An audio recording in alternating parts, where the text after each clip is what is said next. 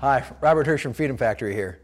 And one of the questions that we get most often is, how do I sell my business? And a lot of entrepreneurs, they ask this question. And I remember the first time I sold my business, I sold it through an investment banker in New York. And I learned this really important lesson. Bankers don't speak entrepreneur, and entrepreneurs sure don't speak banker. This was a different type of guy, and he just wanted me to grow it. And the way he sold it, and I'm not 100% sure, I think he called 5 or 10 guys that he went to business school with and his list of usual buyers, and he sold it to them.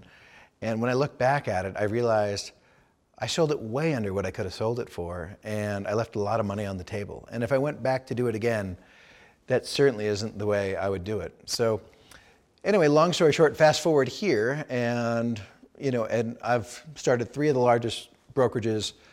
I've hosted a TV show on A&E and history on selling businesses, and all I do is help entrepreneurs sell their business. The number one thing that really drives the sales price is deal tension, right? And so there's a couple ways to think of it. One, you want to get as many interested parties as you can before you get into the LOI phase, or the letter of intent phase.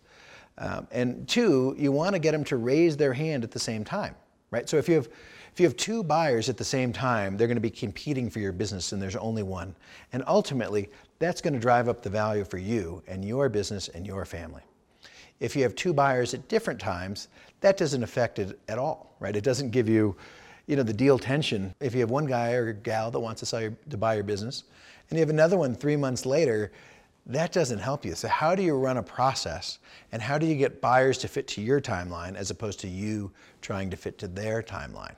And so that's what an exceptional broker will do. They're going to create deal tension. They're going to get people interested. I'll give you an example. One of the things that we do is we do a month where we do questions and answers before we give any management meetings with the entrepreneur. And what that does, let's say a buyer sends in 6 questions, and we send back 92 responses. And they say, well, why'd you send me 92 responses? I only asked 6 questions. Well, the answer for that is really simple. We want to give everybody the same information to put forth their best letter of intent, or LOI. And it also psychologically readjusts the buyer's thinking to understand that A, this is going to be a competitive deal. They're not going to be able to steal your business.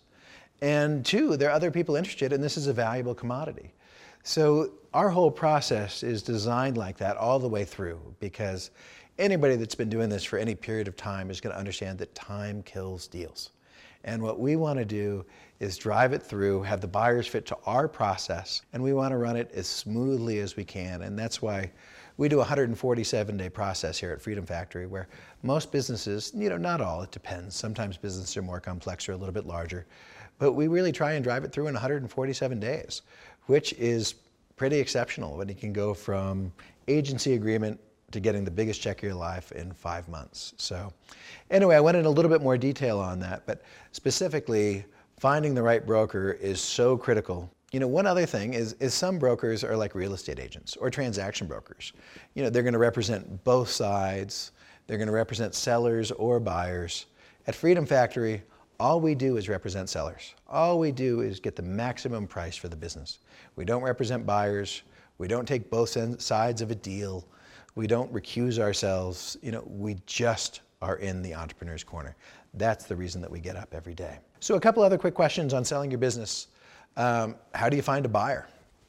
And I'll tell you a little bit about what we do. We advertise, through 27 different channels, online, which is good.